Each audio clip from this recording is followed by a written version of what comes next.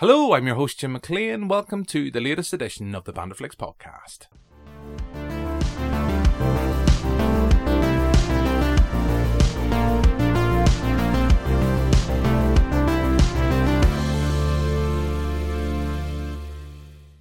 So for this podcast, I'm joined by a very special guest, John Carrol Lynch. An actor familiar to many by his appearances on screen. He's worked with directors such as David Fincher, Martin Scorsese, Clint Eastwood and the Coens. His most notable work of late would have been appearing on screen with Michael Keaton in The Founder. But recently John's moved behind the camera, making his directorial debut on Lucky, starring Harry Dean Stanton. The film sadly turned out to be Stanton's last appearance in front of the camera, but I got a chance to talk to John at the London Film Festival last year to talk about what it was like working on the film and working with Harry Dean Stanton. But before you hear that interview, let's play a clip of Lucky. He's gone, Howard, and you're all alone. We come in alone and we go out alone. That's awfully bleak. It's beautiful. Alone comes from two words, all one. It's in the dictionary. So that's a clip of Lucky, and I'm joined now by the film's director, John Carrol Lynch. John, hello to you, how are you? I'm doing great, thanks for asking. John, this is a film of firsts, seconds, and sadly lasts. And I want to start really with the positive. So this is you're in your 50s. Yeah. This is your first time behind the camera. How did it all come about, and how did it end up being this particular feature? Well, I had wanted to direct for a while, and I've been doing what most actors do to try to make that happen in various ways. And my friend Drago Shumania, one of the co-writers of this, out of the blue, called me up and asked me if I wanted to read this script, Lucky, and he brought it to me, and I read it, and I liked it, and he said, we want to people this with people that Harry knows, because Harry's going to do it. And we want you to play Joe in the movie, the diner owner. And it was like, well, 4 days, great script. 4 days with Harry Dean Stanton sounds pretty good. And then about 2 months later, he called me again and said, I know you've been wanting to direct, and we're kind of looking for a director, and I think it might be right for you, and wondered if you felt the same way. And we had a discussion, the three of us, Logan Sparks, Drago Shumania, the two writers, and myself. We all agreed on the direction the movie needed to have, and we just basically went about the process of getting it ready to go to financiers and bring the money together and bring the cast together. And it came together in really very short order. When you have an 89-year-old lead, you really got to go. Yeah. One of the things that intrigues me, you're behind the camera completely in this film. Was that something you've mentioned? Was that difficult for you to kind of make that shift from being so often, you'll be familiar to many in front of the camera, but then to make that shift behind the lens? Was that a difficult decision to go completely behind the camera? It wasn't at all, actually. It was a really practical decision. I didn't need to be in the film for any compelling reason, and I knew I would have to focus entirely on a bunch of new jobs, as well as helping Harry, supporting Harry as he went through this very difficult material in such short order. So I didn't see any reason to burden myself with anything else. And also, we had done a reading of the script, and Barry was terrific, and the two of them were great together. So I felt like it was. It was a no-brainer. Barry's fantastic. I'd worked with him before, so I knew we were in good hands. And how did you find that process? It was a quick turnaround of a shoot on the feature. How did you find that, the filming experience for you this first time behind the camera? How did you find that? Well, it was challenging. It was a challenging time, but it was also fascinating and completely engrossing, as you might imagine. I really loved it. There were days where it was difficult, and days where I gave myself pretty harsh notes and learned a lot. But for the most part, it went as planned. We had a very tight window, both in terms of the time we had for the feature, and also the energy we wanted to maintain for Harry. Because, I had just done, as an actor, an 18-day shoot. And they're exhausting. I was the lead of this movie, and it was exhausting, and I was half his age and twice his size. So we made sure that the schedule fit where he was in his life as best we could. And he really brought it every day. Yeah. How did you find working with him as an actor? Because he's, again, much like yourself, he's an actor that has been in so much and is so familiar to many. But this is, as I say, I come back to that, this is first, seconds. This is only his second leading role, I think, from 1984. Mm-hmm. So, how did you find working with him as an actor, and I suppose at that stage in his life? Well, I certainly can't compare it to another stage in his life, but he was challenging.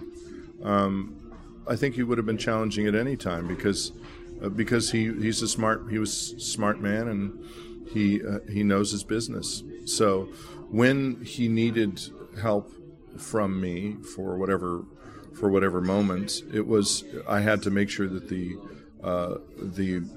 words that I used, the direction that I gave, fit him and not somebody else. Everybody responds differently, and he's a very moment-to-moment actor.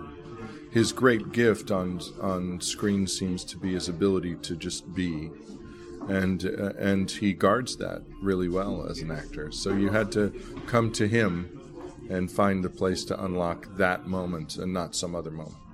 How do you feel he shaped your centric? How do you think he shaped Lucky?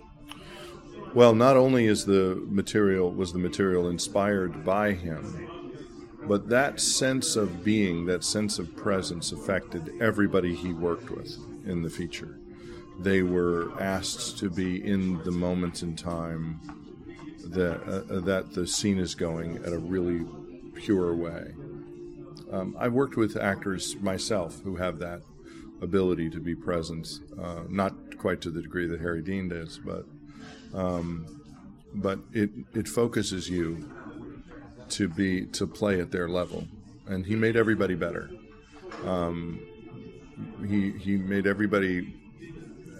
Nobody came in with anything that was prepared that lasted more than 5 minutes. They were present with him for every scene. You mentioned challenging. There's another well-known, again, more so, I suppose, behind the camera. There's a well-known face in this feature as well, David Lynch. How did you find, is that something that you allowed to creep into when you're a director of David Lynch's stature to then be the man who's then giving him direction? How did you find working with David?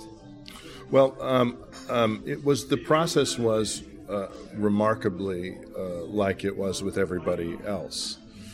He came as an actor to this material, and he wanted to come as an actor. He knew, he had read the material. He said yes to it. We found time to do it with him, and he really came for Harry. It was their relationship that was the engine that drove his choice to be in the feature, and he liked the material. So when he came as an actor would. He came prepared. He came with strong choices. He came with interesting things that I hadn't expected, which was fantastic. And he really understood the center of the character. And any direction I gave, he responded to immediately, and it cascaded through the work. Everything you'd want from an actor, he did. And watching him on set and being with him on set, even for the brief period of time, 2 days that he was on set of the film, he had a lot of material in that day, and he really gave me a sense of what he, as a director, would like from his actors. In every circumstance, he was value added, obviously, and he brings such an intuitive understanding of the filmmaking process with him at this point that he knows where the cuts are going to be. He knows where the camera's going to be. He's playing like a consummate actor in the medium, as did Harry. The film sees a lot of rekindling. I mean, you've mentioned David Lynch, who's a close friend of Harry Dean Stanton, and you've also got Tom Skerritt as well. So, I mean, what was the kind of, I suppose, what was it like on set with working with a group of people that I would say had friendships from working together previously? What was that like? Can you tell me a wee bit? Give me an idea of what it was like on set? Well, David and Harry's relationship was so foundational in the creation of the relationship on screen. I had seen them together in the partly fiction documentary, Sophie Huber's documentary about Harry. And that was one of the things that convinced me that they would be great as Howard and Lucky together, and they were. And Ed Begley Jr. is a longtime friend of Harry's. They've known each other for 40 years. They probably called it. They were on the phone with each other every day for 40 years, mostly about the crossword. And Tom, interestingly enough, the two of them had not worked together since Alien. And as happens in the worldwide acting community, you can float away from people and come back all of a sudden. And it felt like that. In some ways, they were veterans of the same experience so many years ago. So in that way, they had the same kind of relationship as Fred and Lucky do, that they both were at the same battle, essentially. Obviously, Harry Dean survived World War II. The story in the screenplay is his story. He was on an LST in the Pacific, and Tom did not serve in that war. So, but their shared history of so long ago was very much informative to the material, and very much informative to the scene. That being said, it was also really fun to see the two of them together, and it was like, for all the people who were film buffs on the set, it was a particular kind of geeky joy when they first saw each other and gave each other a hug. I can't remember what was said. I wish I could remember the exact phrase, but I do remember that they both laughed, and it was really great to see them together. For then coming back, for the filmmaking side of you, when you shot the film, at what point then did you feel comfortable? I suppose the way of filmmakers have decided of letting the film go when it's done and dusted in the can. I mean, was that something that was every time kind of rankle in your mind or anything like that? Anything you kind of had thoughts with or worried about? Well, I mean, I don't have obviously since this is my first feature, I don't have much experience of the letting go of it. But it's somebody told me that filmmakers don't finish movies; they give them up for adoption, and I think that's exactly how it feels. When I see the movie, there are things I'd like to fix, and but overall, you recognize the fact that it is what it is now. When you're an actor and you're working on a scene and you're going through takes, and you know that you're kind of at the edge of the time that's allotted for an individual scene. You have to do the same thing of just kind of letting go of the search.